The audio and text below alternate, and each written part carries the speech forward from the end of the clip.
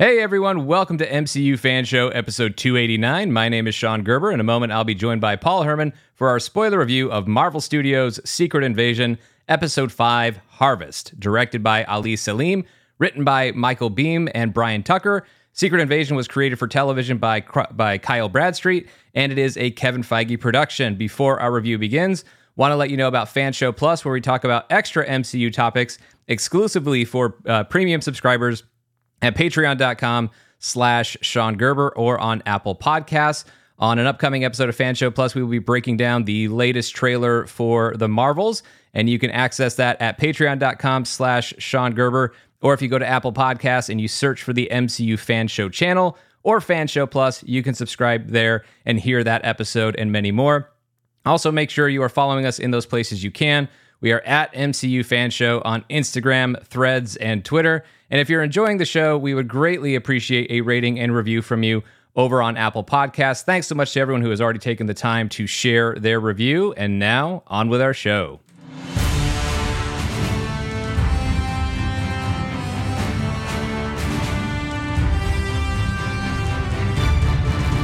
How you doing, Paul Herman?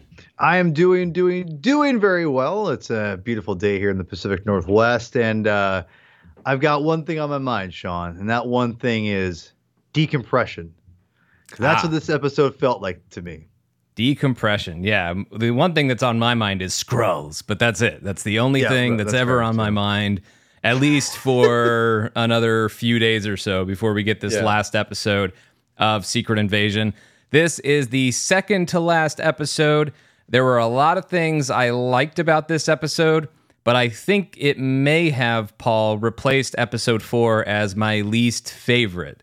I promise I have lots of nice things to say. If you are looking for people to say nice things and good things about this episode, I promise that I have plenty, but I also feel like this was an episode that was doing a whole lot in record time in terms of its plot movement, and I felt like it fell into some of the traps that previous episodes had successfully avoided in terms of balancing the emotional stakes, the emotional arcs for the characters with a lot of plot movement.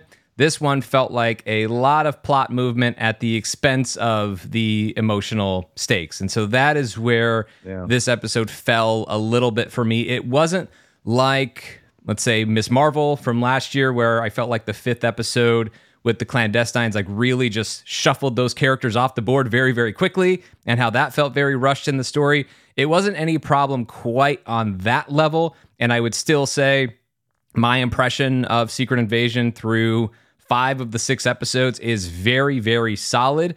There were just some issues with this one that leave me wondering how things are going to go in the finale, because I could see a lot of room out there to kind of swoop in and save this and make it a very solid, satisfying finale. But I also see where things that are just kind of slightly headed in the wrong direction now could go completely off the rails in the finale. But I'm going to choose to go ahead and focus on the optimistic side of this, because really, through 5 episodes, most of Secret Invasion has been good to great. Just a few, I think, important missteps in this episode, which we'll get into as we get into the actual specifics. But what do you think about this one, Paul? This episode and last episode are interchangeable.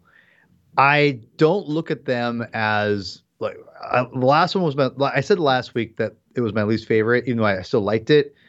It kind of goes the same for this one. I could flip a coin for my least favorite episode of these between all of them, and it'd be literally between these two, and it doesn't really matter.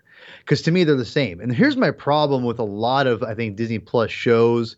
And this kind of extends to Star Wars. And I've been complaining about this a little bit on my Star Wars podcast as well, is that because it's Disney Plus, it feels like they extend things out. I go to that decompressed, idea, right?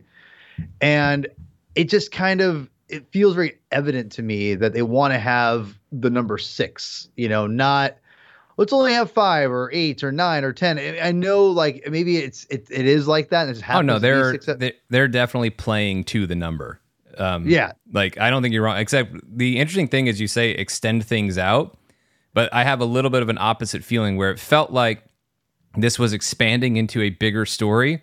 And then I felt like here in episode 5, they took a turn very rapidly to collapse the story, and where it's like they spent time building a series that probably could have sustained maybe 10 to 12 episodes. And I know some people would scoff at that. If you're in the camp that Secret Invasion is bad and boring, I can't help you there. We just disagree. And although I don't know why you're still listening to an episode 5 spoiler review, hoping we could save it for you, in which case I could appreciate that. But I felt like they were telling this very big story in this from a very small perspective. Yes. But now I felt like the plot really started to collapse and get pared down very, very quickly in this episode in ways that didn't totally feel true and authentic to me in this story. So that was where it was. It wasn't just, let's keep expanding. Now it's like, we've been expanding, but oh crap, this series is almost over. We're only going to do 6 episodes. So now let's hurry along and point ourselves in the direction of a finale. Well, see, and I think you're right. And when I say decompressed, I mean like, because it feels like the last episode and this episode were both under 40 minutes.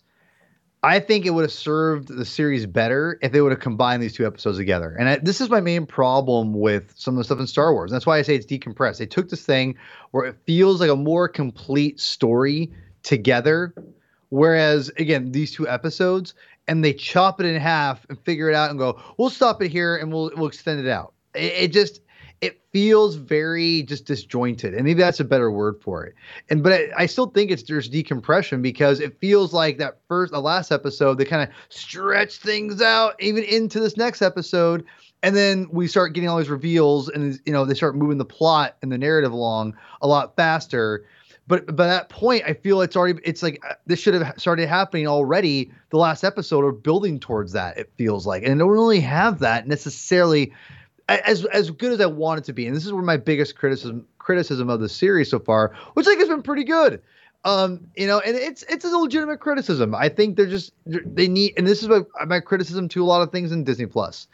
I just feel like instead of giving us these short little episodes, give me more meat. Don't just throw me the scraps. Give me some more meat on the bone. And I think maybe more people, maybe I would invest more people. I don't know, but when I sit down and I like a brisk episode, don't get me wrong. I don't like sitting around just watching fluff for an hour and a half, Sean. Let's be real. But at the same time, I don't want to just feel like I'm being stretched out either. And that's what I felt like, especially the last episode, even into this. But I would agree, there's definitely the narrative there they're pushing. But at that point, I know it's the 5th episode and I'm kind of expecting it. So it's like, and it's still a fun episode to watch. And that's the thing too. I don't think it's bad by any means, but it's a glaring thing to me when I'm looking at this episode. I'm like, they should have just combined the last 2. And I feel like I would have been a lot more just satisfying as a viewer, at least for me. I'm not sure for the audience and you guys what you all think, but for me, I would have felt more satisfied to sit down and get more information, because then you would eliminate the whole idea about oh my gosh, I forgot his name. Ben Mendelsohn's character, Talos. You would have revealed Talos' death right away. Wouldn't be on a cliffhanger. You would have gone through all that whole thing. It just to me would have flowed a lot better, especially when you look back to Patricia. That's her name, right? So Priscilla. Priscilla. Yeah, Priscilla. Or you're talking for which one are you talking about? His Fury's wife? That's Priscilla. Yeah, Priscilla. Yeah, sorry, Priscilla. Priscilla. If you look at that into this, her arc would even felt even more complete to me. It would have flowed so much better. But again, that's just my take. I don't think this episode's bad. I don't think there's been really a bad episode. I still think this is one of the stronger overall series. It's not exactly the series I would want to watch from Marvel, because it's, again, not a big scroll guy. But at the same time, if I had to sit down and watch a series from start to finish, this will be up there compared to even above Moon Knight, which is hard for me to say, to be quite honest, because Moon Knight's one of my favorite characters. Yeah, I mean, I still really like the show, and I think that whatever disappointments I have in episodes 4 and 5 is probably a reflection of how much we both felt about how strong the first 3 episodes were, because I think you can go back and listen to those 3 podcasts and you can hear us really raving about this show. And then even in an episode that at the time was our least favorite, in the 4th episode last week, still a lot of glowing things to say about that episode, and I'll still have plenty of glowing things to say about this episode, most of them revolving around Olivia Colman, obviously, but I think that there's so many great things about this, but I do feel like they reached a point in this show, and it has been a little bit of a struggle in some of the Disney Plus series. I mentioned Ms. Marvel as a bit of a comparison, where there's a lot of really good, really effective world building, table setting in the stories for the first few episodes. And then, they're running up against the deadline of we have to cap this off by episode 6. And so we need to now rush some pieces off the board to focus in on, these last few to really give them the attention that they deserve in the finale. But that leaves other things that feeling shortchanged or feeling like certain elements of the story ultimately didn't have as much meaning as we thought they were going to have.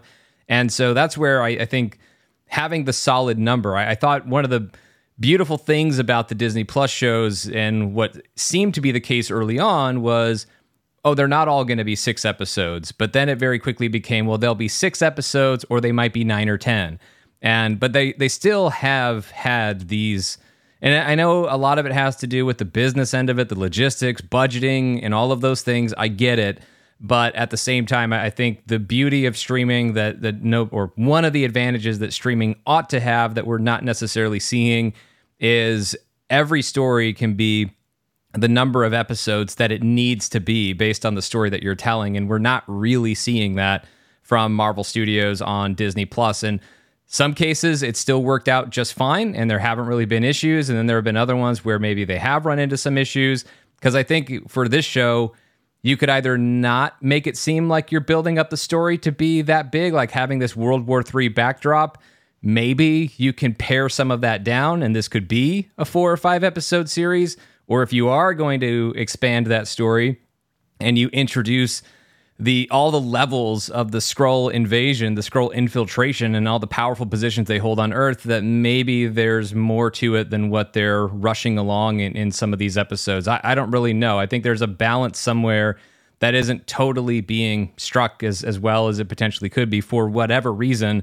But in any event, it sounds like I'm saying some horrible thing has happened with this series, and that's not true. I think this is really, really solid, just not at the level of where things were early on. But I am still very hopeful that the finale, we'll be talking about that similar to how we were talking about episodes 1 through 3 and not necessarily 4 or 5, which again, as I said, still overall, I would say are going to trend, are probably going to trend positive. Although who knows what I'm going to get to and what I'm about to say as we continue on with this review. But let's start getting into it here we open with Fury rushing the president into the hospital, protecting the president, saying to the president, we don't know if President Ritson can hear or not, but Fury trying his best to make sure the president knows that it was not the Russians behind the attack. There's a really cool shot, though, after the president's taken away to surgery.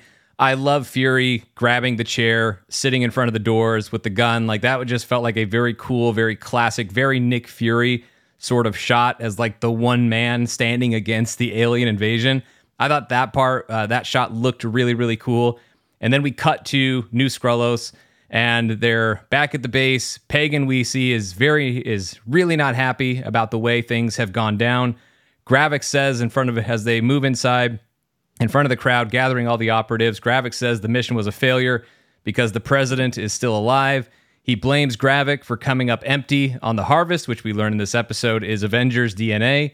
And Pagan then points out that Gravik has had opportunities to kill Nick Fury and hasn't effectively taken them, that he charged Fury's wife with killing Fury, which was never going to happen.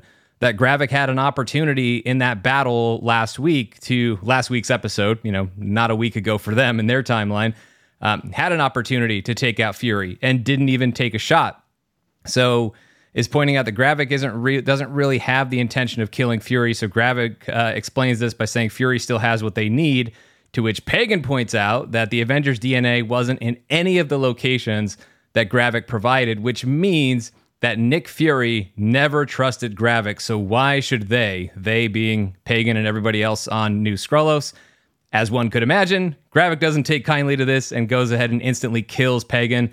We see Beto, played by, and Pagan, of course, played by Killian Scott. Beto, Samuel Adewunmi, reacts. He's unhappy. We see everybody else noticing this, not happy with the actions that Gravik just took against Pagan. And Gravik says that none of them have a voice. They are faceless. They are nameless. And then he orders the death of Vara, dispatches some operatives to her house to go and kill her, Vara, a.k.a. Priscilla. Gravik then hops on the phone and orders Rava Rodi to keep the president alive, making sure that the president knows to not only blame the Russians, but now also add in the piece that the Russians had the help of Skrulls and to get the president to bomb New Skrullos. This is for leverage on Fury, and they're willing to, as we see from Gravik telling Rava, they're willing to sacrifice. If these things work out, they'll sacrifice like they've all planned to all along. What exactly is that sacrifice? I don't necessarily know, but it doesn't sound like Rava is up for it. And obviously, Rava is troubled by the idea of ordering an attack on New Skrullos, because that means a lot of their fellow Skrulls are going to be killed in Gravik's plot to continue to incite World War III. So this scene was, this is a very important turn for Gravik, and I think it's a very natural progression of his turn as an antagonist, because it really shows now. I think they've done a good job of building up Gravik as having his valid reasons for why he's carrying on this mission, without condoning the way he's going about it, of course, but why he feels the situation is so dire and how he is positioned as this hero of his people and just fighting for them to have a home because they have been without one for decades. But in a scene like this, you show that ultimately it's more about, you're separating him from the cause, because you're showing that it's more about his own ego and wanting to win, his own personal feelings towards Nick Fury. So it's now for Gravik less about the cause that he is supposedly fighting for, because it seemed like he was all about his people, but now he's acting as if they don't matter. He's literally telling them as much when he says that they don't have a voice, they don't have names, they don't have faces. They're basically there to follow whatever orders he gives them.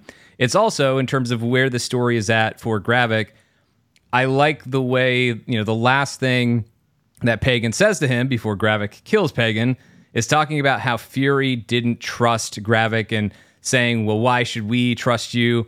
And you could say that you could argue that Gravik is only swiftly killing Pagan for that insubordination of suggesting that we really shouldn't trust you and questioning Gravik in front of the rest of the group.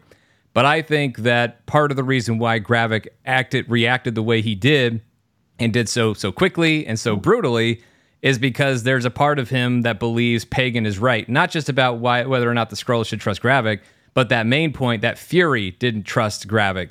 Fury did not trust Gravik. Pagan knows that. Gravik knows that. And it hurts him. It hurts him that for whatever relationship he had, which I think we'll finally expand on in more of the flashback and probably in some flashbacks next week in the finale. At least I hope so.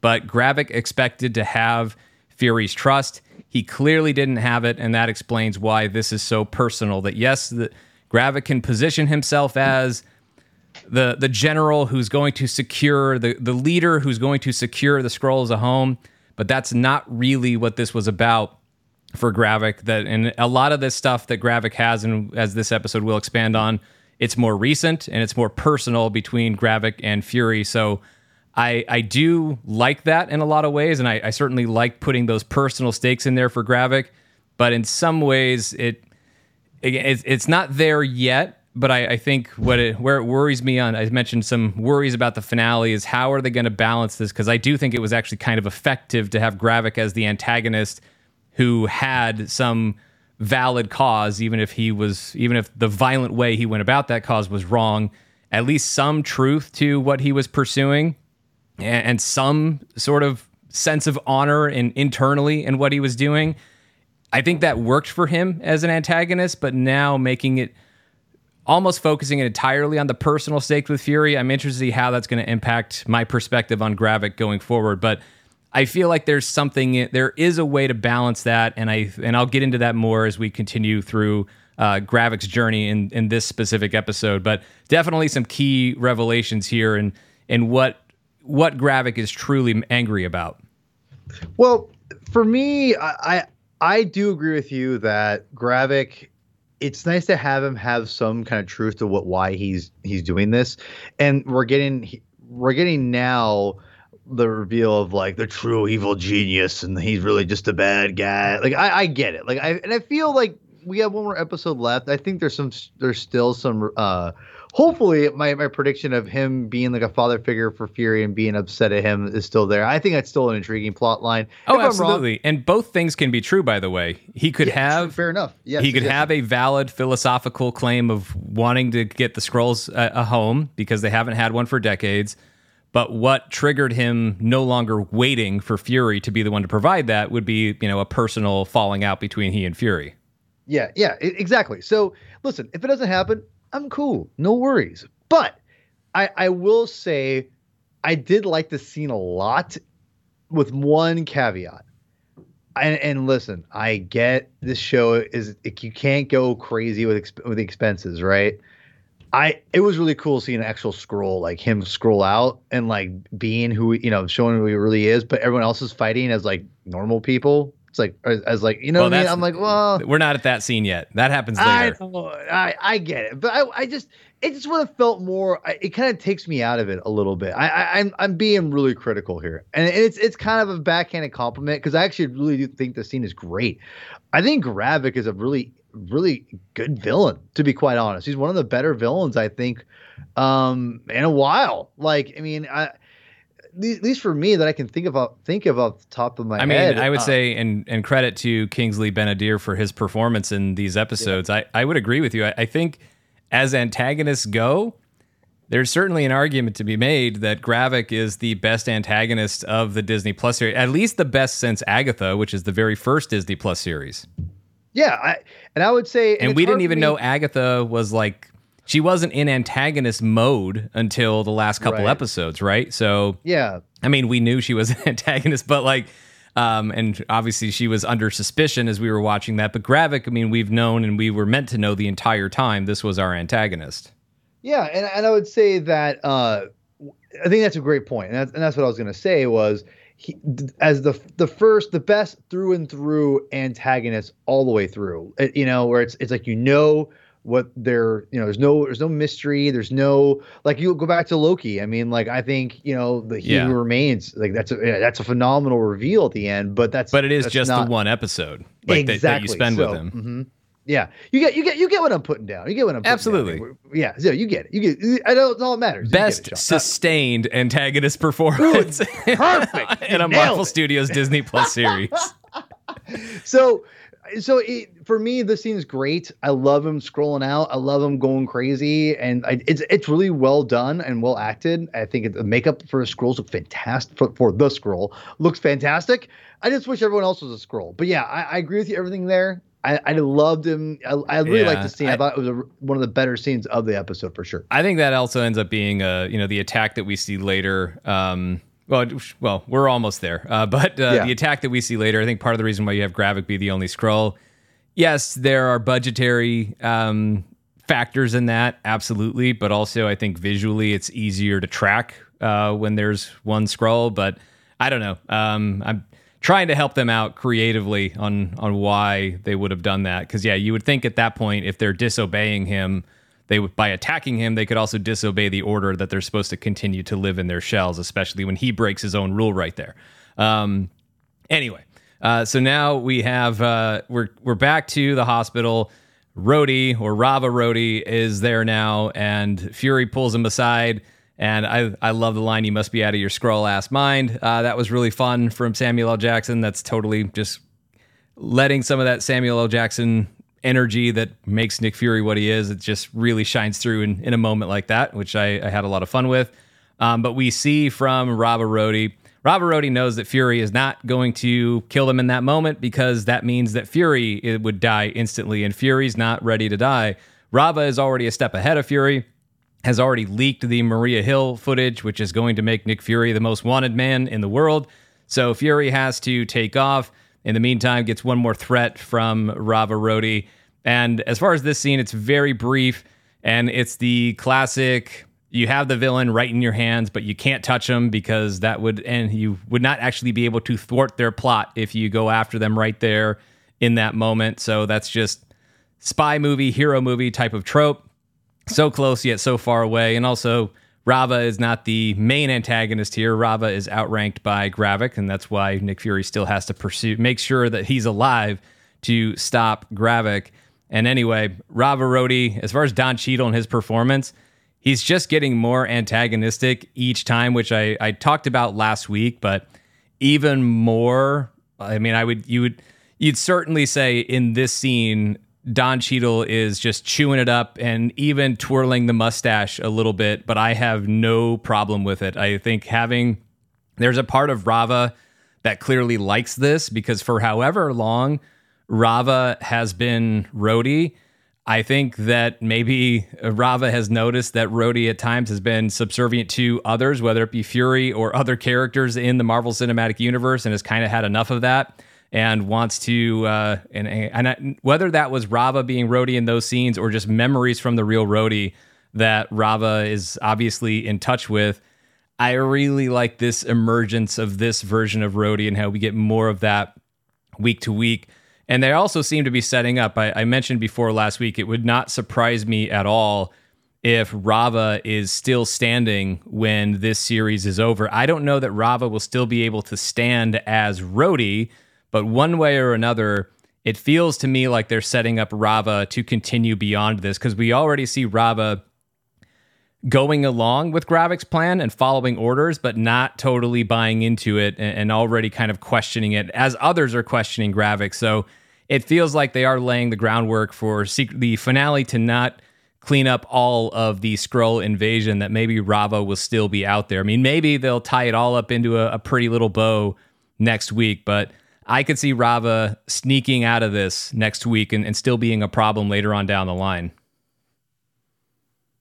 Yeah, this was a scene that I thought was kind of campy in the best way possible. I would agree. Yeah, I think, and that I will be honest.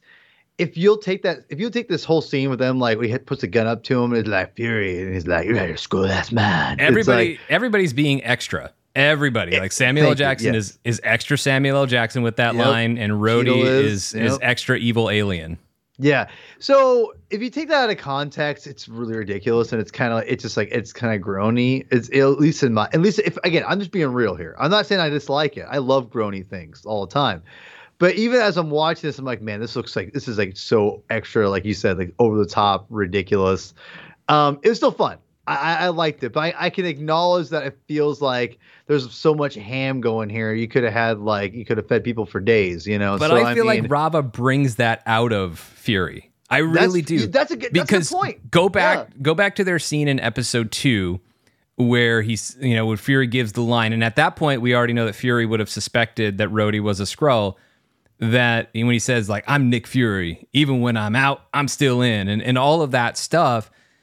I feel like that for Nick Fury, like that is that's Rava getting underneath Fury's skin. Like that's getting to Nick Fury, where he feels like he has to turn it on. The character, the legend, the aura of Nick Fury, he really has to try to turn that on to intimidate Rava, and it doesn't work. I think that's part of the reason why Fury just does it, and he keeps turning up the volume. Like at some point, I have to be able to, because I'm used to being able to do this. If I can't get to somebody in any other way, I can just turn on Nick Fury and turn up the volume on the Nick Fury character, the Nick Fury persona.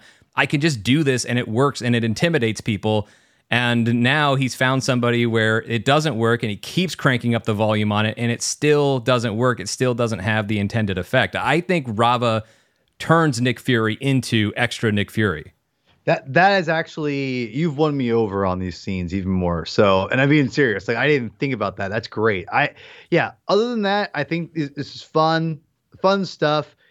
I'm gonna talk probably. I'll be honest. I'll probably have more to say about Fury at the very end of this episode, which you'll probably understand why. But yeah, I like the ham was fine, but now you've won me over. Yeah. All right. I'll take it. I'll take the win. So. Next we are in London and we see Sonya Falsworth taking out Skrull director Weatherby. We previously knew this character by the first name Derek, played by Tony Curran. And as I said, Olivia Colman in this episode, she just runs away with every scene that she's in.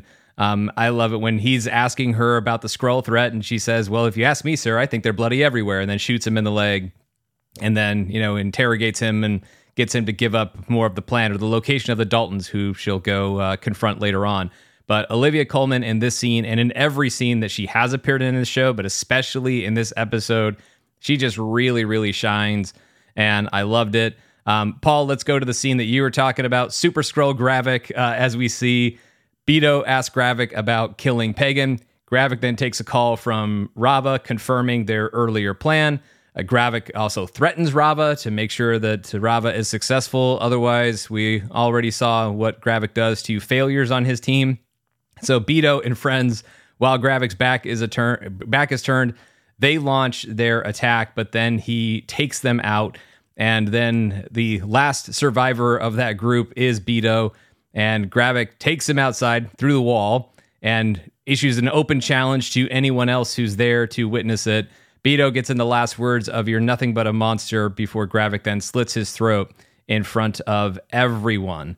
And my reaction to that scene was, well, that escalated quickly. I really thought that, as I said, this episode moves very fast.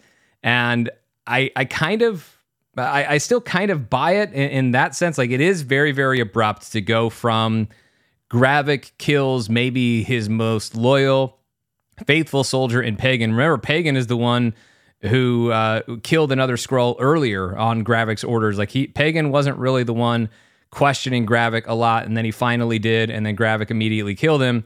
And we saw the reaction from Beto and the others, but for the next time we see them, they're already launching their attack on Gravik.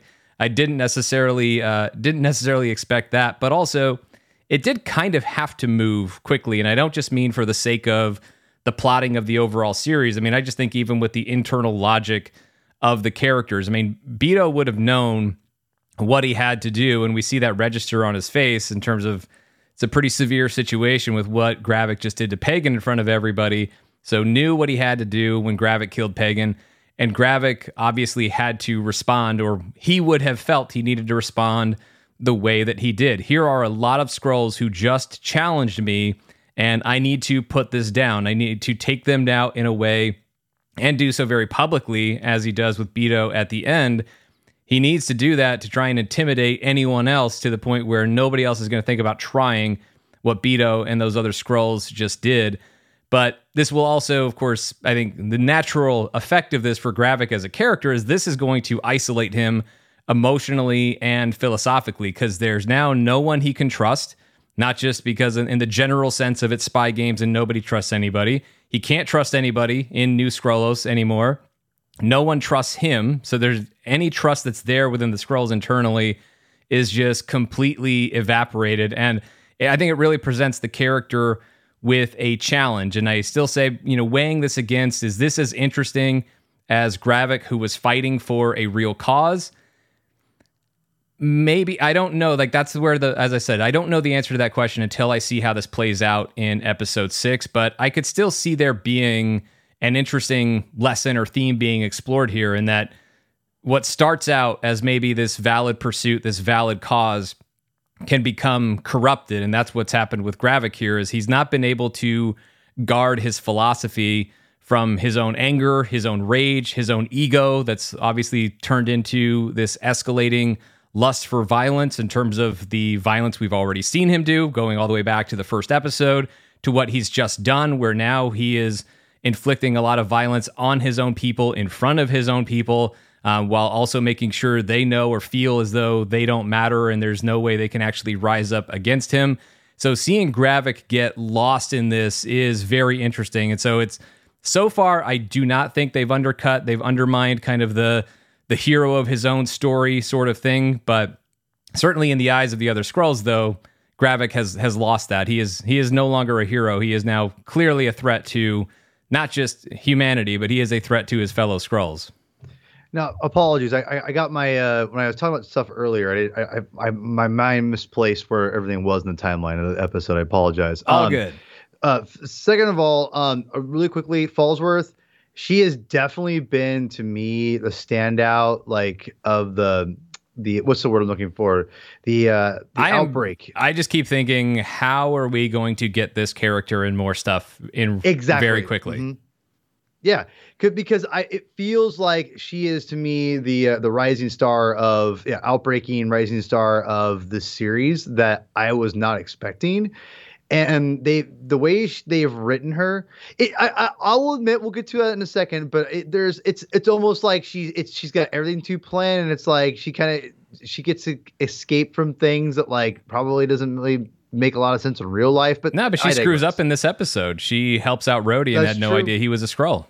Yeah, that's true. Well, I'm talking about more of like we'll get to that in a second. I don't want to get too far in the head, but I will say this: she as a character is so charming, and as an actress is just like I'm immediately love to see her on screen. The way they've written her, I thought, has been pretty well. And I need to see a verbal battle between Falsworth and Don't Call Her Val. Exactly, and that's where I was going to go. Was it feels like maybe we're setting up, because with Fury. We'll get to that in the Marvels trailer. Back in space. Back in space, there's going to be a push and pull with everything. And I wonder if this is them setting up this character for Thunderbolts of some sort. So maybe when we do like a season ending episode, hopefully Falsworth, knock on wood, survives. I hope we'll get into some speculation with that, because I think there's a reason they're putting her in this show. I don't think it's just oops, here we go, we're gonna kill her off in the next episode. They've built her up to be a very, very formidable person to Fury. They're put it on the same level, and when you do that as a character, as a new character, it's not. You have to be very careful, because people are going to be like, oh, all of a sudden I have to believe this character is a badass and whatever. I felt they've done a good job of developing her, showing her that she's very much behind the scenes, but will get her hands dirty if she has to. But it's very, I don't know. I think they've done a good job of building up her character and having her be on that level of Fury where she's not maybe the badass where she can maybe take care of herself from a one-on-one, fight matchup. But she's so smart. She puts herself in the right situation at all times. And I thought it's been a very interesting dynamic, whereas Fury will do that, but she's very much 8 steps ahead, whereas Fury maybe 6. You know what I'm saying here. So it's very interesting in that aspect with this character. And I like seeing that. And we'll get more of her character in a moment. The graphic stuff. I like all this. All this. I love seeing this all. I kind of mostly already said my piece on that. I do worry that Falsworth might become Rava Rhodey's escape pod. God, don't say that. If Falsworth isn't already a Skrull, which so far there's no indication that she is, but you never know. She could be. Maybe that's why she knows so much about Skrulls, as she actually is one. There's that possibility. But I also kind of wonder, although if she was a Skrull, she should have known Rhodey was. But in any event, because I do think that Rava might survive this story, but I also don't think it's possible because Fury is still around after this. And it does sound like the Marvels is after this movie. I know we were worried about where things were in the timeline, but if the Marvels is indeed after Secret Invasion, then if Fury is still around, Rhodey can't still be walking around as a Skrull. Like, I just don't... who knows? Maybe there will be some other piece of blackmail that Rava Rhodey can say, like, here's why you can't out me, but I don't think that's going to happen. I do see Rava potentially escaping into a different identity, and I could see that potentially being Falsworth. I don't really know, but I guess we'll ultimately have to see. But I hope not, because Falsworth, just as she is in this series, and Olivia Colman is just spectacular. And as I said, she's got to be there going toe-to-toe with Val at some point, because the idea of teaming up or pitting them against each other, Olivia Colman and Julia Louis-Dreyfus, just sounds too much like it's just way too much fun to pass up on in the MCU. But the next scene that we get is in the safe house. Fury has returned. Gaia is there. Fury is ready to talk about how Talos died a hero, died for a cause.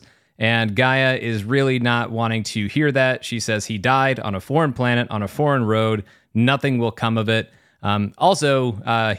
She may have said something about how it was too early and he died it was only episode 4 when he died, but that might have been me subconsciously adding that line of dialogue. But anyway, Gaia points out how she ran from her father because she knew he'd lose. Fury says Talos chose the path of struggle and therefore he did not lose.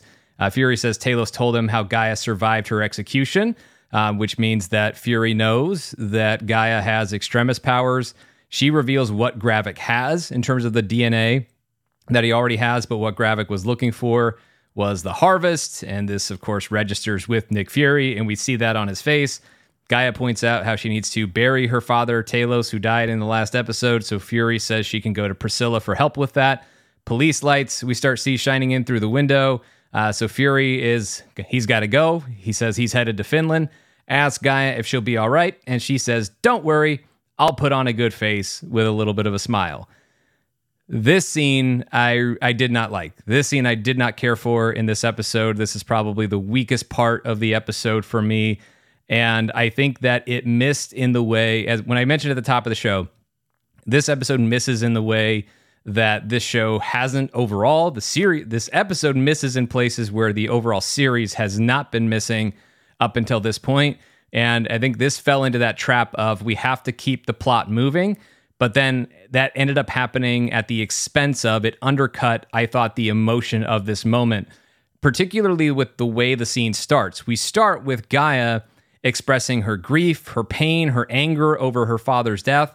And within just the span of a couple minutes, within just the span of a few lines of dialogue, we go from that to a quip and a smile in terms of the I'll put on a good face and she smiles and we're out of the scene. And normally, I mean, the MCU does this, right? They do have moments where it's very intense. Emotionally, it's very heavy. And then within a few lines of dialogue, we could get to a quip. But this is one of those examples where I feel like a lot of times I feel like that still works because sometimes that's how life works and that's how people talk, is using humor to break tension, to undercut, intentionally undercut some of the heavy emotion that they might be experiencing or feeling.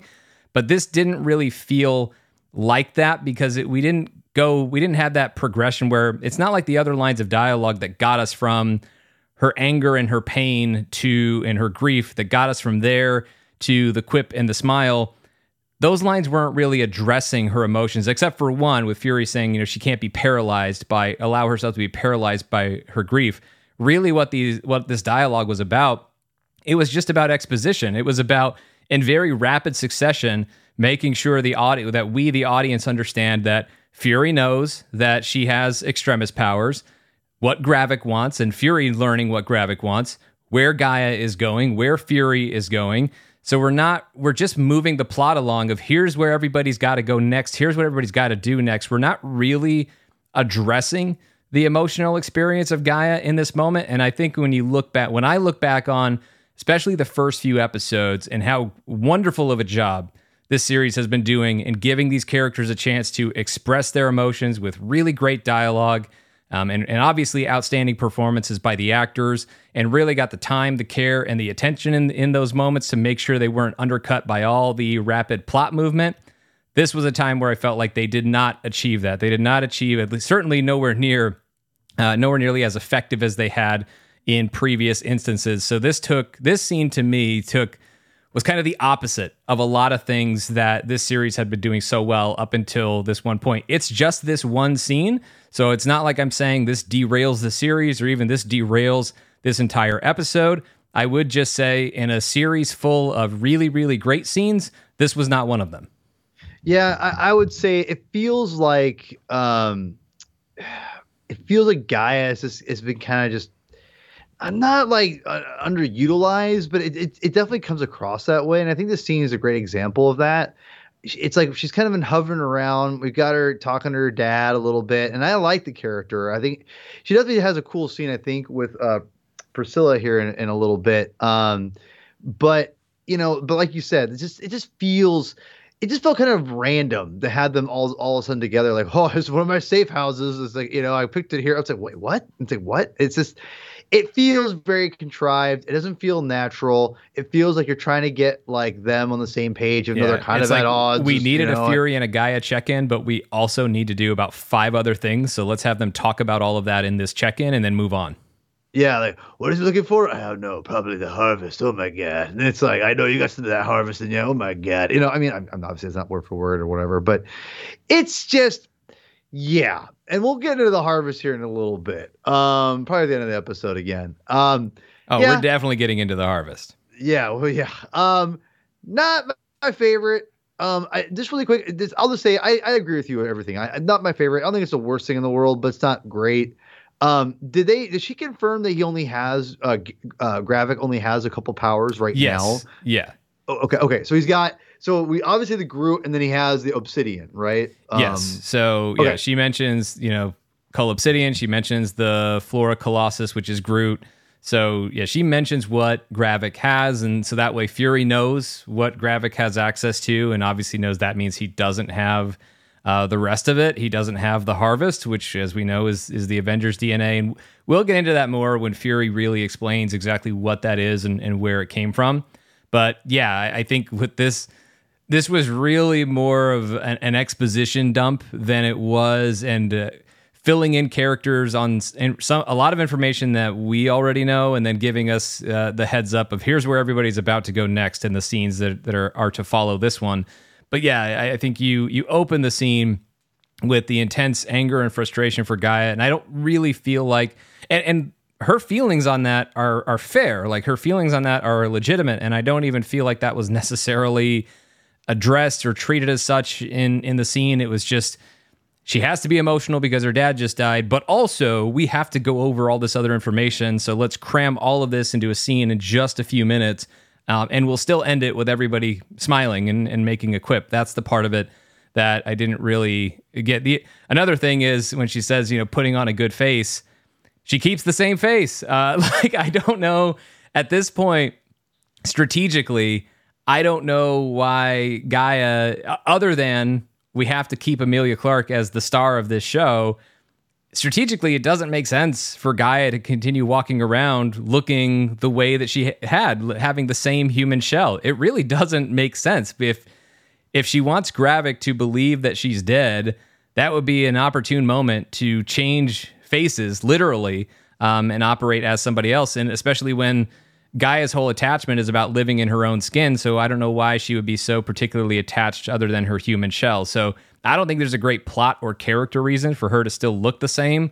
It's just our own knowledge of Emilia Clarke is still a great actress, and that we want her to continue playing the character, so that's why she continues to look the way that she does. Anyway, I digress, and I'll stop. So moving back, getting back into our plot here, we catch up with Sonya Falsworth, who is now visiting the Daltons. Great delivery of the line "Hello, Skrulls" when she first sees the Doctor's Dalton. That was fantastic. Talking about how she's good at being lots of different people, good at being your bestie, also devilishly good at not being your bestie. So it's basically a cake or death situation. So she gets her one up on the Daltons. She torches their lab. She gets some information on the Super Skrull machine. And then Dr. Victor Dalton tries to take Dr. Rosa Dalton hostage, saying that he won't let Rosa Dalton or anybody, won't let anybody undermine Gravik or stop Gravik or anything like that.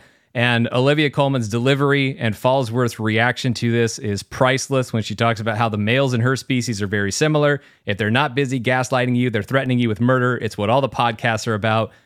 Unbelievable line, unbelievable delivery. And Olivia Colman, as I said before, just walks away with every scene that she pops up in this series. She is so freaking good.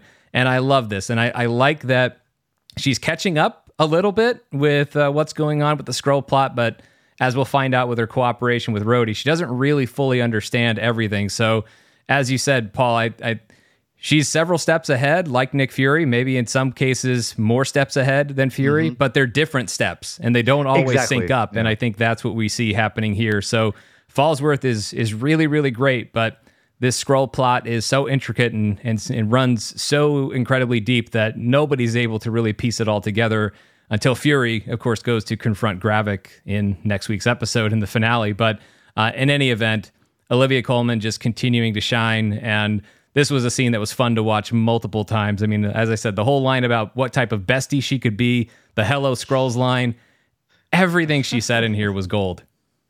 Yeah, no, that's totally legit. Yeah, my only thing with this part was when the guy came back with the shotgun and he didn't just fire at her. I thought that was, I don't know. I just felt like that was a little too like I don't know. That's the only thing about it. I was like, I wish he would have tried to fire at least once, or like, and she would have heard him or saw him, and then some. I don't know. It just seemed like it was too convenient to be like, I got a gun pointed at you. I'm just gonna keep pointing at you, and she's like, well, I got a gun pointing at you. It's like, okay, again, that's not really on like. It's I mean, that's a trope of everything of. That's fair. Antagonists have heroes dead to rights all the time, already have the gun pointed at them, and don't pull the trigger under the guise of, I need to know more about why you're here. I need to, it's always, there's always some reason they don't instantly pull the trigger. What I liked is that Falsworth instantly pulled the trigger. Like as soon as he took, as soon as Victor Dalton took Rosa Dalton hostage, and he was saying his threat, and then she was just like, all right. And she just shot him right in the head. True. That part, what that says about Falsworth, and I think we've seen it. We've seen her choose violence a number of times in these episodes, but the violence that she's chosen was not fatal. Cutting off a finger, shooting a guy, shooting a Skrull in the leg. But this time, she went right for it in that situation. And the remark about what all the podcasts were about, all of that was just fantastic. Olivia Colman, amazing. What a terrific addition to this series. Then we catch up with Rava Rhodey and the president, with Rava Rhodey following Gravik's orders to tell the president that they have to take out New Skrullos, dropping Falsworth's name. It's not just us. SIS has confirmed the same information, and the president knows what this means. Though, if they order a strike on New Skrullos, that means a strike on Russian soil, which starts World War III. But of course, Rava is seemingly talking the president into it. Then we cut to a phone chat between Fury and Gravik, where Gravik says Fury needs to bring him the harvest, or Gravik will see to it that the president bombs New Skrullos. Fury then boards a private jet that was provided to him by Mason, played by O.T. Fagbenle, an amazing MCU, not really, a fun MCU cameo.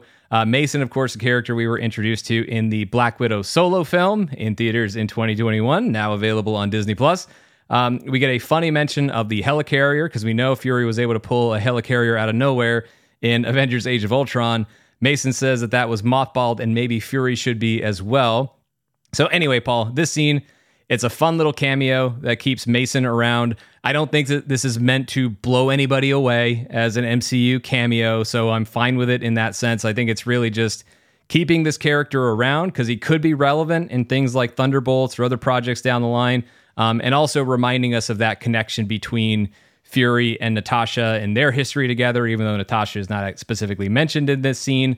But she is there because the Widow's Veil, as we'll see later on in the episode, is one of the little gifts, the prize pack that Mason tosses to Fury.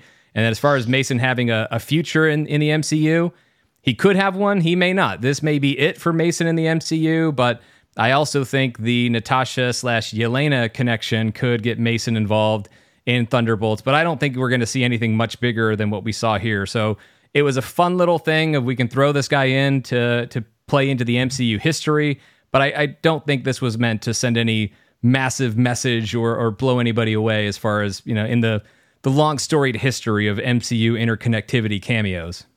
Yeah, I think this is more of a fun nod and trying to get more props to Black Widow, which, by the way, I need to rewatch that. It's a good movie. I've been meaning to rewatch it. It's more of a nod to, I think, the fact that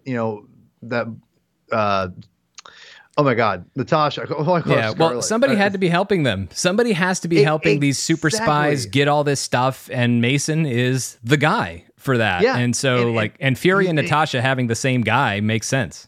Well, and how would she get the guy in the first place, right? I mean, and obviously the guy has to be independent from S.H.I.E.L.D. So it just makes sense that there's a connection, there's a relationship, and he's connected. Well, maybe Natasha was the one who knew Mason first. She might have brought Mason to Fury. We don't know. Word. Yeah. No, so I saw people clowning on this a little bit, and I was like, I mean, like, I don't mind. It's fine. If Marvel had hyped it up, if the Marvel Studios Twitter account and Instagram and everything else was like, tune into Secret Invasion this week for a big MCU cameo. Like, if they had hyped it up, then I would say, yeah, we can kind of laugh at that, be like, that's silly. They didn't. There's no hype on this whatsoever. It's just Fury needs help, needs a guy. Here's a guy that we know from Black Widow. And credit to O.T. Fagbenle, who again, he only has, I don't even know if he clocks in a minute of screen time in this scene, and he's really good. He's charming. He's funny. Him being somebody who can actually give Fury crap. Like, there's not that many people who can throw those types of jabs at Nick Fury, and Fury just takes it. Like him at the end saying, like, get some sleep. You seem like you're kind of grumpy. All of that stuff I thought was really fun. So yeah, this was a fun MCU cameo to me. It's not earth-shattering. It's not, oh my God, this is why the MCU exists, so we can get a Mason cameo. No, that's not what this is. That's not what it's meant to be. That's not the intended effect. It's just supposed to be fun. That also adds a little extra context, a little extra, layering in a little extra history in the MCU and relationships between characters. And that is as much as it needs to be. I think that's part of the beauty of the MCU is some cameos and some characters popping up unexpectedly can mean a whole hell of a lot, but it doesn't always have to. And sometimes it can just be fun and also makes sense from a plot perspective. And this was one of those instances. And so I was totally on board with it. I had fun with it. I was delighted by it. And I think that was all it did everything it needed to do. But anyway, we'll continue on with Priscilla and Gaia. So earlier on in the episode, I know I jumped ahead a little bit. We did see Gaia breaking into the Fury house, and Priscilla was there. Priscilla, aka Vara, was there ready to defend herself, but believes Gaia when Gaia says that Fury sent her there, knowing that Priscilla could help Gaia bury her father. And we see the funeral that they hold for Talos. We see an offering, which was the ring that belonged to Gaia's mother, of course, Talos' wife. Priscilla says the scroll prayer because Gaia doesn't know it, although we see her with the end of it, wishing her father a journey into the beyond. But then we see them back at the house, and Gaia gets to express some of her feelings. So not just the anger and the pain that we saw earlier. This time she's talking more about the regret. She feels guilty about the last thing she said to her father, as we saw last week. And Priscilla talks about the last thing she said to Fury before the snap. If you keep spending all your time chasing aliens, you might lose the one you married. I really like, by the way, quick aside on this, or maybe not quick, we'll see. I really like that Priscilla referred to it as the snap, because I feel like sometimes in the conversation around Infinity War and Endgame, the blip has kind of taken over to where everything around the snap is considered the blip. And this, in my mind, makes it clear of what it should always be, and Marvel should be very careful about in the dialogue. I don't know that they've necessarily messed it up, but the snap, these are two distinct events. The snap and the blip are two different events. The snap, everyone goes away. The blip, everyone comes back. Two different events, 5 years apart. I think it's important to talk about them as different events because they have their own implications immediately and then, of course, in the long term. So that's just me being a Marvel continuity nerd and timeline nerd. I just like it being clear that those are two distinct, they're related, but still two separate events. Anyway, thank you, Priscilla, for clearing that up and making sure that's there. Anyway, there is the question in this scene, and I'm glad that they address it, because when Gravik dispatched his operatives to go kill Vara, aka Priscilla, at the Fury home, my immediate question is, why the hell would she still be there? Like, why, if you know, because she chose not to kill Nick Fury, she knew immediately that they would be coming for her. So the logical thing to do is have her run away. She hasn't run away. She is still at the home. And then we get some explanation of that. Why did Priscilla stay here when she knew Gravik would be sending someone to kill her? And Priscilla gets to tell the story of finding the house and how she came to feel like that was the place she wanted to build her life with Nick Fury, and just watching him, with the sun coming in through the windows and just watching him read a book and everything. And Gaia wants to know if Fury ever got lost looking at Priscilla, aka Vara, in her own skin, to which Priscilla/Vara responds, "That's none of your business." And I like when Gaia tries to say she didn't mean to offend.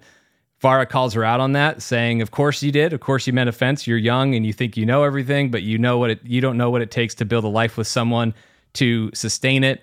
And Priscilla continues that in the end, she would rather meet her executioners while standing in her house in what she calls the place of her happiness, instead of running down some dark alley. And right on cue, the executioners show up to the house and open fire. So we go into the lab, And Priscilla's got a couple of handy gun backpacks. Might have been even more handy to have the backpacks already out and ready since she was expecting an attack. But nevertheless, we see Priscilla and Gaia using those guns to dispatch the attackers rather easily. And I will say, as action sequences go, it's not spectacular, but I have to credit Emilia Clarke and Charlayne Woodard, who do a great job of looking really badass while just unleashing their attack on these Skrulls. So I liked it as a quick action sequence.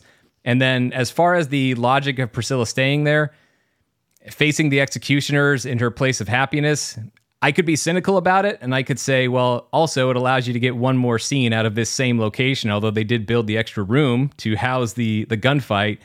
But this is where this is another you buy it or you don't type of scene in terms of the logic for this, because I do think this show, as we've highlighted in previous episodes, routinely, this show is asking the actors to do a lot.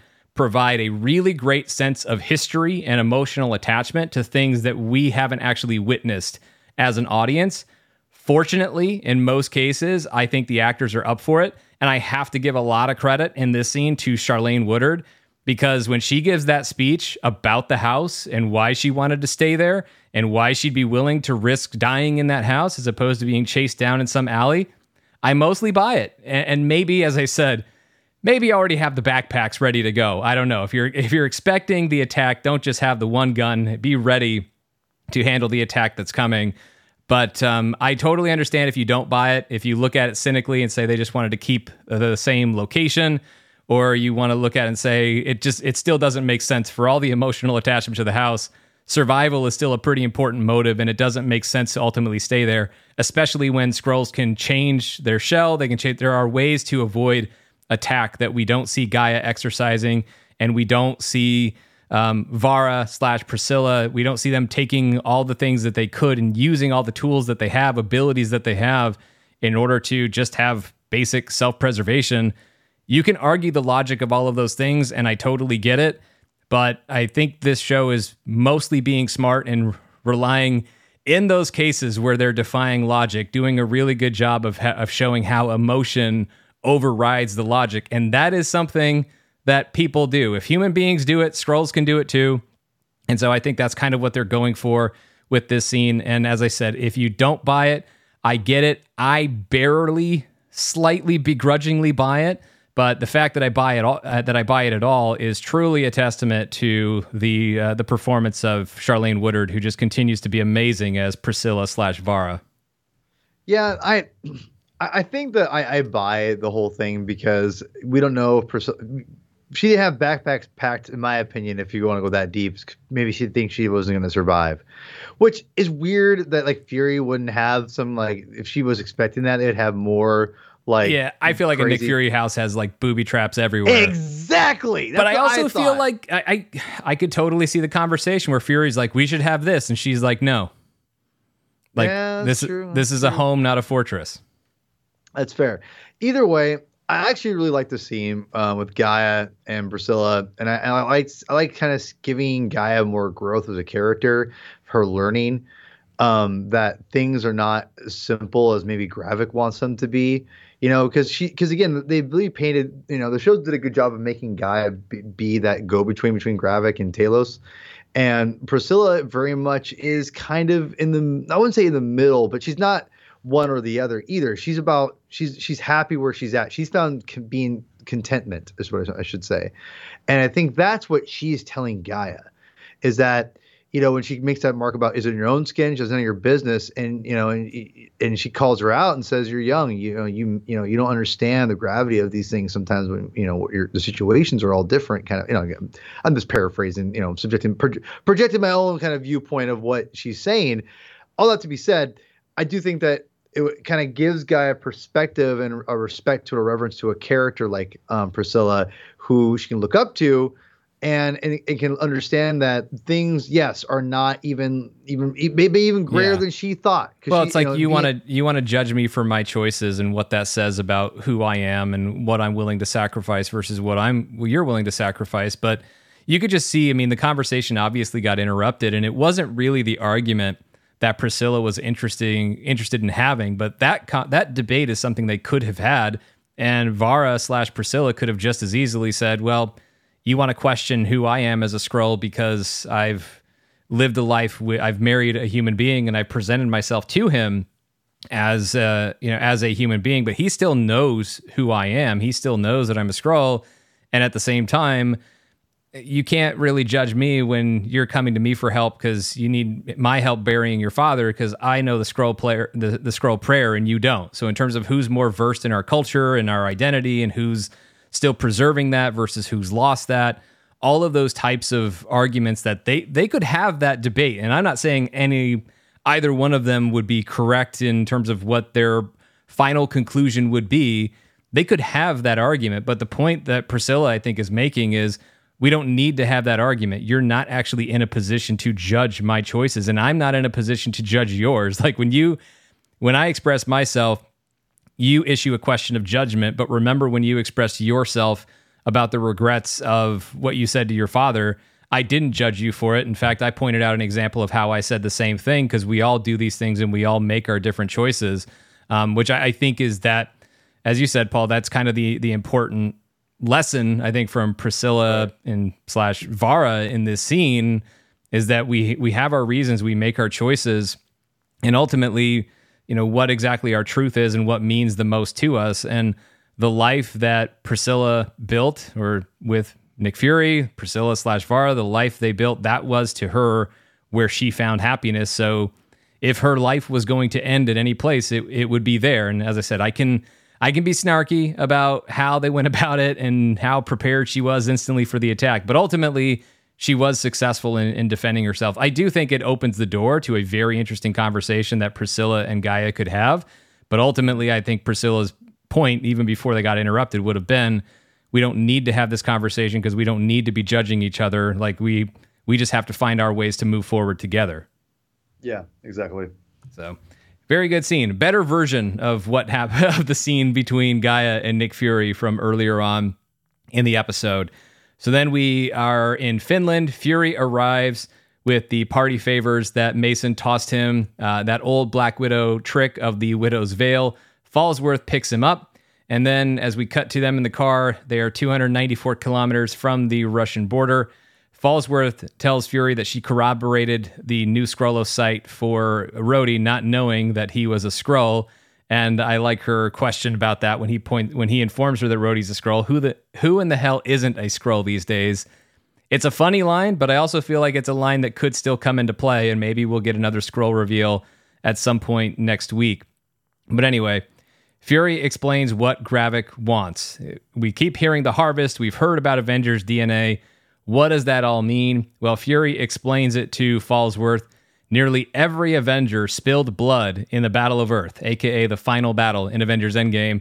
And Fury says, even Carol Danvers. So here's our connection to the Marvels. In the aftermath, some were sent in to collect that DNA, some with the ability to blend in Skrulls. Nobody knew about them except Fury and the Collectors, led by, guess who, Gravik. And that's probably where Gravik got the idea for his Super Skrull machine, or so Nick Fury thinks. Falsworth then says, so you are responsible for all of this? And Fury says, yeah, why do you think I came back? This whole thing of the Avengers DNA and the harvest, this really is Nick Fury being peak Nick Fury. After everything that happened in the Infinity Saga, he's still pulling Fury stuff of let's round up some Avengers DNA just in case we need it for some reason. But it also indicates, in addition to what this says about Fury, which I think is very consistent with who Nick Fury has always been throughout the time that we've known him in the MCU, including doing a lot of questionable things, and I'll talk more about how questionable this is as we go deeper into the interaction between Fury and Falsworth. But I think not only with what this says about Fury, it also indicates the falling out between Fury and Gravik is more recent, because we know that it wasn't... There's been reference in the show previously to Fury being gone because of the snap/blip, and then also being gone after the blip. Well, Fury and Gravik were still working together post-blip. So they were working together after that final battle, collecting that DNA, which suggests that their falling out was more recent within the past few years. So that shows that maybe that's why things have escalated more quickly now, and why this feels more recent and not just, yes, it's very much about the Skrulls having decades without a home, but things have escalated in these past few years, and here's kind of why, and here's where it all started, including probably at some point Gravik realizing that I helped Nick Fury with this harvest, but he did not trust me. At some point, maybe we see a flashback where it's in a line of dialogue, Gravik pointing out the moment he realized that Fury didn't trust him, and Fury wasn't even there to answer for it because Fury was already off in space doing whatever Nick Fury was doing up on Saber. But then this also begs the question: are the Avengers going to find out about this? And at some point, if they do find out about this, how would they respond? Because this is obviously something that I don't think a lot of Avengers would be very happy about if they were to discover that Nick Fury was harvesting their DNA and keeping it away for safekeeping for his own reasons and his own motivation of whenever he would deem that it was necessary to use. So very morally complex, ethically questionable territory, which, as much as we like Nick Fury, he usually finds himself in these situations or puts himself in them. Yeah, this is very, very interesting because we still don't have a reason what he's doing in space, other than he's being Nick Fury, heading up Sword. And again, I go back to the fact that, he's not hanging out with Priscilla, as his wife. He's like, no, I blipped out, came back, going up to space, came back only because of the whatever that thing was called, Harvest. And I'm very intrigued of what the Harvest could mean for the MCU going forward, because I think could be a gateway, not just for Skrulls, but for other heroes in the future. Mm-hmm. Like what does this mean? I think there's going to be a plot device to get other heroes who have superpowers that are coming eventually. I think that's what we could be leading to potentially. Not like a plethora, but a good portion of them they'll be using this kind of plot method to get them kind of superpowers or whatnot. Because I mean, at the same time, the Avengers is a byproduct of Captain Marvel's movie, the events of that, and of Thor and things like that. I mean, he says it in so much as in the Avengers. Like, why do you have this? Why does the world need protection from Captain America? Because of him. When he put Thor's like me. It's so. This has been Nick Fury's number one job. And it makes sense if he's very much the Tower of Babel for you Batman fans out there. This is very much that. Good very call. much that. And you know what? You can't really blame Nick Fury for having that. So sure, you can. I say, you can. Just because you can understand it doesn't mean you can't also find fault in it. I don't see the fault because he brought. Listen, I do. Look what's happening now. I mean, I think if you look at the way things have escalated, like if this harvest doesn't exist, then it doesn't mean that Gravik doesn't eventually cause problems. It doesn't mean that, but certainly this is a huge motivating factor. And Fury even says as much. I know this is my mess. That's why I came back to clean it up. So I think that even if you say harvesting their DNA without the Avengers' knowledge is not a problem, which I would disagree with. Even if you say, though, that's not a problem or that's forgivable or whatever, it still is the what can go wrong. And frankly, Nick Fury has made a career out of envisioning what can go wrong. And this was a foreseeable outcome that ultimately, I mean, he was doing this with someone he clearly did not trust. And because he didn't even he made the choice to not disclose the actual location of the harvest to Gravik. So yes, there was the potential that this could eventually go wrong and there could be severe life or death consequences, which there have already been. I mean, keep in mind what Gravik did, which again, it's not the choices that Gravik makes are not Fury's fault, but at the same time, there is some in the chain of what caused what. Like there's still some piece of this in there for Gravik of being motivated by this. And Gravik has already killed thousands of people. We already saw that in the very first episode. So I think for Fury, there is some responsibility in this. And I'll have more to say about this, I think, when we get into, we might as well go ahead and get into the next piece of the scene when we get to Fury's speech. So we see Fury's grave in Finland, one of many, because Falsworth points out that this is, that we've seen graves before for Nick Fury. Doesn't he have another one of these? Because we saw another one in Captain America: The Winter Soldier, and we were talking about that when we were discussing the first trailer or trailers for Secret Invasion. Well, turns out Fury's got a bunch of them, but this one here in Finland, when they're standing there looking at it, Falsworth asks Fury why he hasn't called in his superpowered pals, and here is what Fury says: "This is personal. We can't keep depending on these superheroes to swoop in and save our asses. None of them have lived the life I have. None of them can defend the world the way I can. The only power I have was planted between my ears by a single mother and wrapped around my finger by a woman who's far greater than I could ever hope to be. If that ain't enough, then I don't know what hope we have. If that ain't enough, maybe I am just dust." As I've said before, a lot being asked of the actors, and this is some beautifully written dialogue, beautifully delivered by Samuel L. Jackson as Nick Fury. It is a very, very nice speech with a very, very wonderful sentiment. But on the other hand, as I talk about the flaws in this episode, it doesn't make a lot of sense, because I think this really plays into Fury's own ego.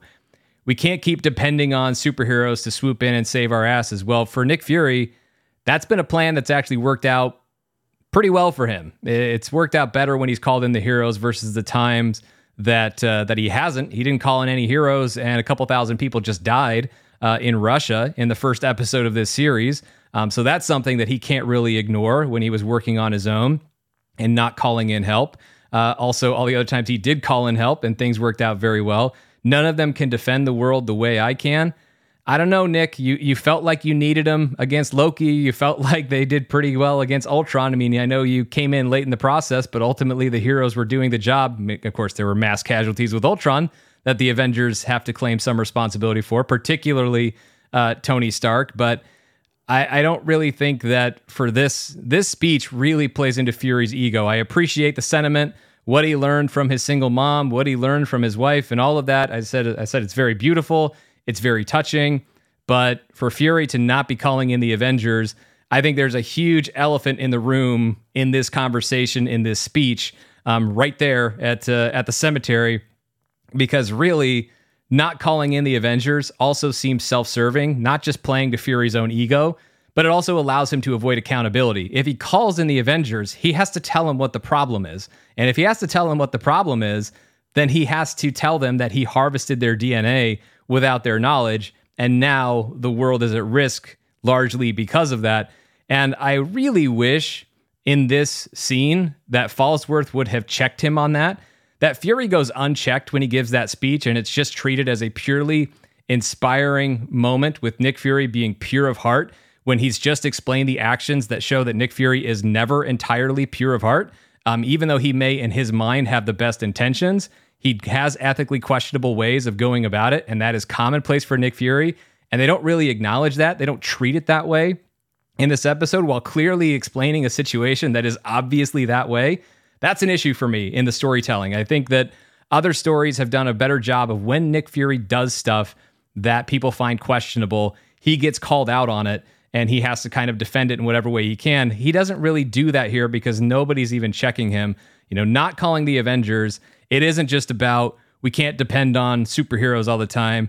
It's I really did something questionable with those superheroes and with their DNA without their knowledge, and I really don't want to tell them because I'm sure the way they would react to it is not something that would be great for me. Yeah, this was one thing that it was nice to see the Fury that with eye patch and the black, and I'll get to that part. I got some stuff for Fury's wardrobe change. Well, all right. I can put this all together for me. So I don't know. I definitely feel like I agree with you to an extent. But to me, it's because I know it's his show, and you're like, okay, you knew this was coming, at least in some form of like, I gotta do this by myself. Sure, it's just find a better speech to justify it. That's fair, and I think that's fair. I think just focus on the emotion of it and the the end of this episode is kind of weird because it really treats Nick Fury as almost a Captain America, although Captain America has made flawed decisions in the past. Sorry, everyone. But it really treats Steve Rogers, that is. I think that the end of this episode works really hard to treat this as the hero turn, the return of the hero Nick Fury, but it is undercut by but without acknowledging the other layer to it, pretending that other layer that they just explained doesn't have the character implications that it just undeniably, in my estimation, has with what he just explains he did. Is a really bad thing, but we don't treat it as that, and we just treat it as, here's my sentimental reasons for wanting to be the guy, and no one can defend the world like I can. Yeah, in many ways that's true, but there's also this whole other motivation you would very clearly have for not bringing the Avengers in on this, and that is for that to not be acknowledged or checked in any way at all. There's more lines of dialogue that need to be in here, I think, to really justify it. I think it's a very sweet, very nice, sentimental speech, not the type of thing we normally hear from Nick Fury, but that still, in my mind, goes as incomplete because it's just completely ignoring the ramifications of other things he just said. Yeah, I agree. I agree with all that. This part was just kind of more par for the course for me, So I just kind of it didn't love it, didn't hate it. Again, kind of goes along with I feel like in context of the previous episode, if we put this all together, this feels more complete. This feels more, even though it's it follows up the next episode, the next week, it just feels it would flow better together, in my opinion, in the context of Fury's journey, if you will. So that's where I'm at with this anyway. Yeah, well, flow or not, I would still say that the implications are still the same and probably should have been better addressed in how they went about it. But anyway, so as far as why Fury chose Finland for this gravesite and where he decided to hide the harvest, it's because that's where Fury and Priscilla honeymooned, and Skrulls like the cold, which obviously Falsworth notices that. She checks. Fury confirms with a nod that yes, in fact, he has married a Skrull. Fury uses his breath to open up the gravestone, revealing the harvest vial, and Falsworth finally checks him on something, giving the vial to Gravik after going to such great lengths to hide it. And Fury says, yeah, that's kind of the plan. And she says, they do say Darwin never sleeps. Let's give our extinction a nice leg up. And Fury says, exactly. I love it. Or Fury just kind of laughs it off when she says that. Again, nice winning line for Olivia Colman. I really wish Falsworth was there to check him on more of what he just said, but we're moving on. And Fury then enters the mausoleum nearby to change coats, get the eye patch, and as well as a gun.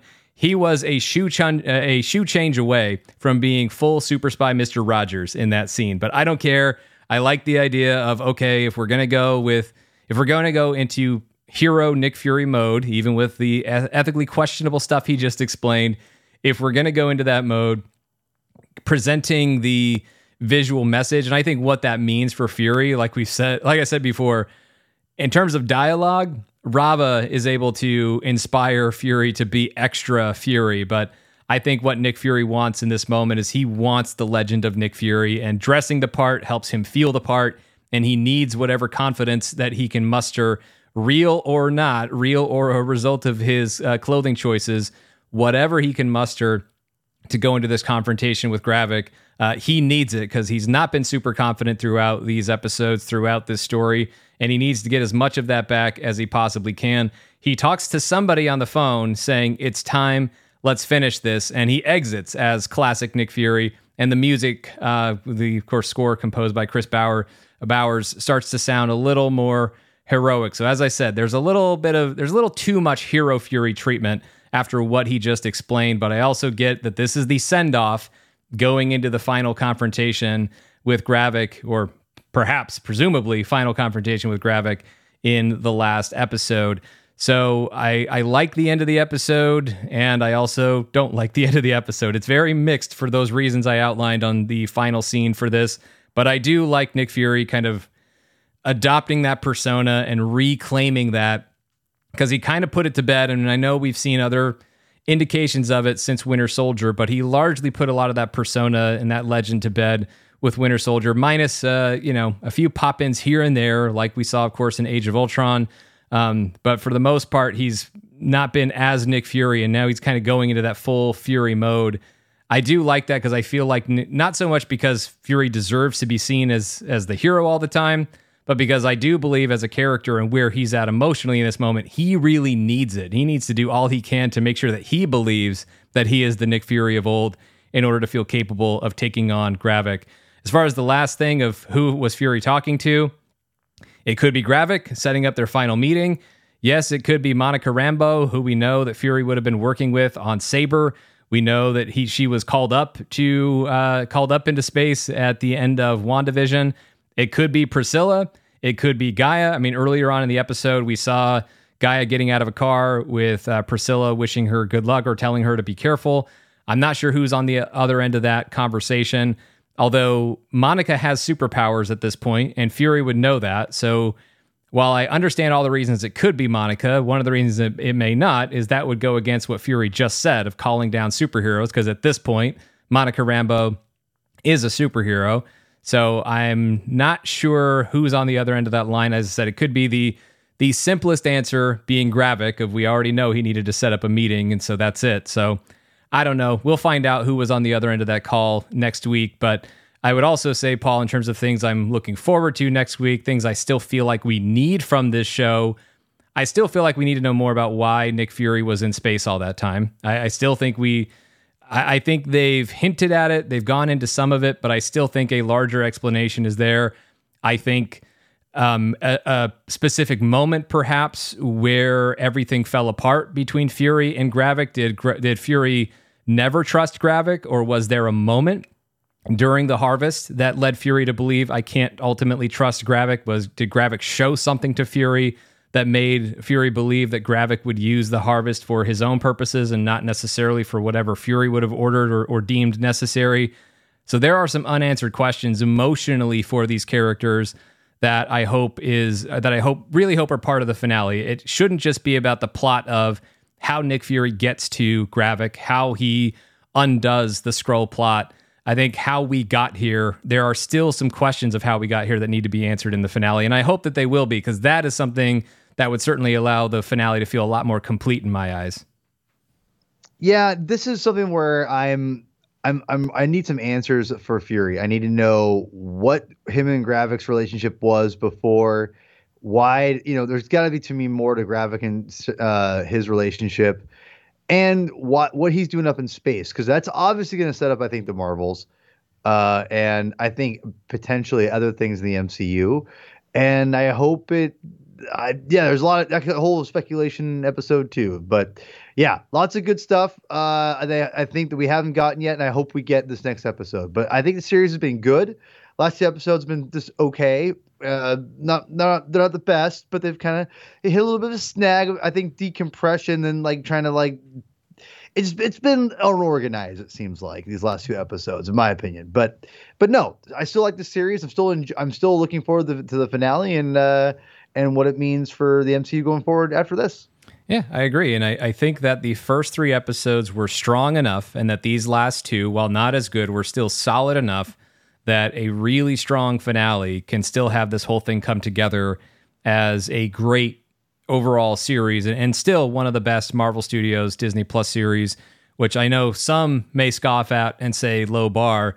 I don't necessarily agree with that. I think the bars, it's not just WandaVision. There are other really great Marvel Studios Disney Plus series that I think Secret Invasion can take its place alongside, or even slightly above, depending on how things shake out with the finale. But we won't know until we see it. So that is it for this episode of MCU Fan Show.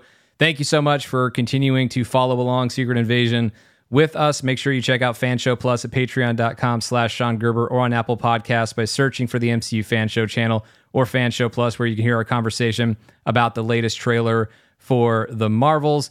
Make sure you're following along in those places you can. We are at MCU Fan Show on Instagram, Threads, and Twitter. Don't forget to leave that Apple Podcast review if you haven't already. If you have, thank you so much. Paul, where can they find you?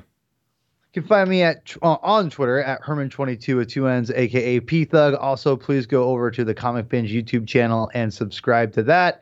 lots of fun stuff. We've got a great Legion of Superheroes episode this week where I don't know if you knew about this, but the famous or infamous, depending on who you talk to, Jim Shooter comic book issues that he wrote when he was 14 years old are going to be reviewed, and that is going to be quite an episode. That's all I got to say. But that is 100% the truth.